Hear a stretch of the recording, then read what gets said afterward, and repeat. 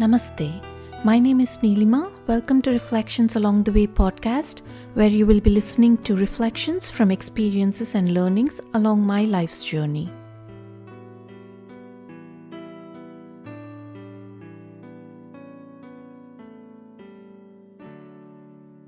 Religion is not for animals.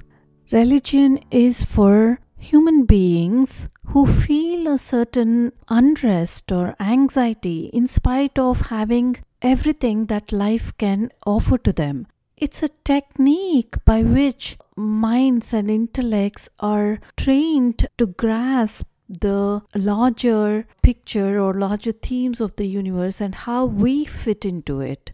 What Swamiji says is that he's not talking about the religion where one is ringing a bell or showing a light or incense or anything of that sort. He's talking about a religion which helps us discover the strength that we have within to face any challenge that life throws at us.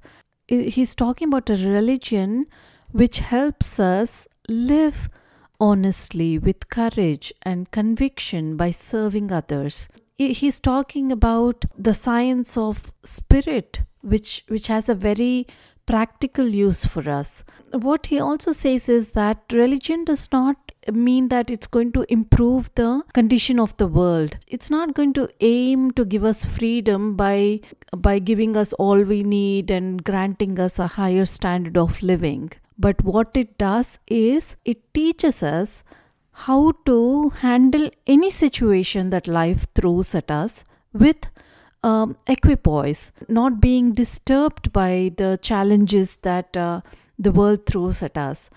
And facing all those very efficiently, facing every challenge very efficiently. And that which teaches us that art of living is true religion. Scientists have done a remarkable job over the years learning the secrets of nature by collecting the data and observing and by being daring and courageous. They've accumulated a lot of knowledge and we gain mastery over the outer world.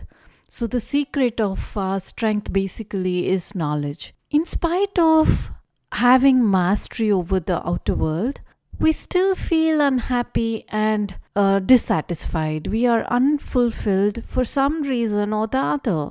And what the great sages of the past have discovered is that there is a particular kind of knowledge which can transform our way of thinking, our lives in such a way that it brings to us a complete satisfaction like no other knowledge can. That's the knowledge of our spiritual constitution, a knowledge that gives us mastery of our own lives. This knowledge that the sages are speaking about came from their own analysis of human beings and their contacts with the outer world. They defined the instruments that contacted the world to experience life to be the body, the mind, and the intellect.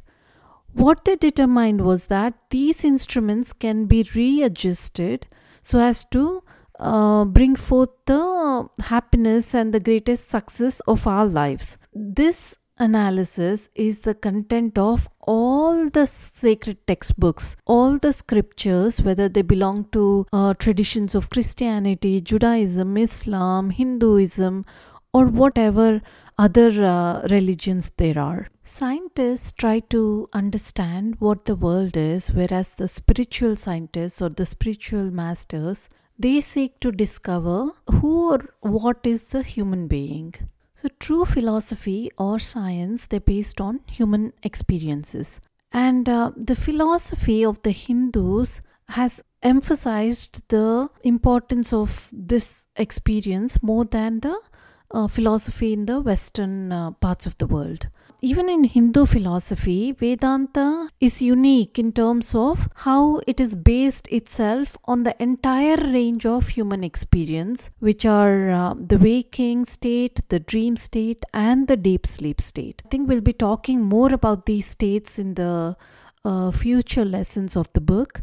where we'll come back and talk more in detail about this. So, when we talk about experience, it can be one's own experience or it can be from experience of somebody who is a reliable authority. For example, in science also, there's a lot of hypotheses made, and there are possible explanations based on natural way that nature works. As new data accumulates, as we get more information, then the past theories and laws are revisited and revised as per the research being performed on the basis of the new revelations, right? The scriptures represent the data gathered by generations of sages, and they have been verified by at least 100 mystics in every century all over the world for thousands of years.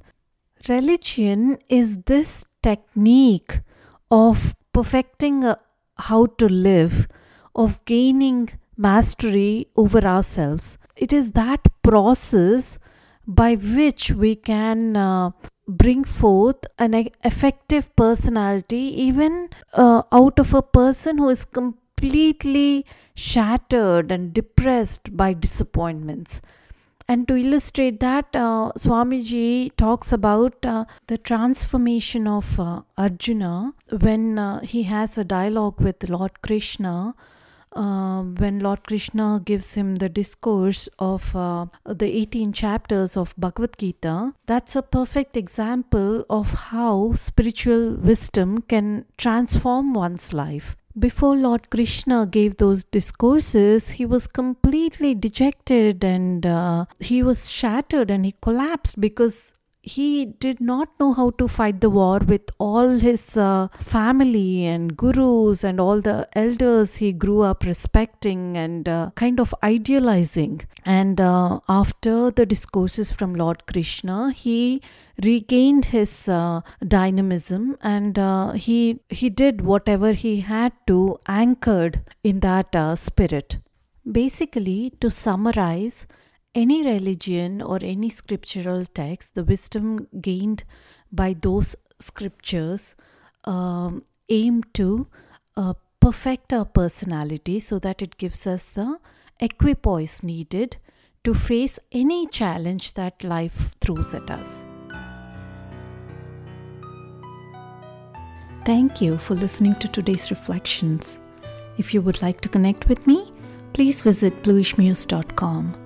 Until next time, Namaste.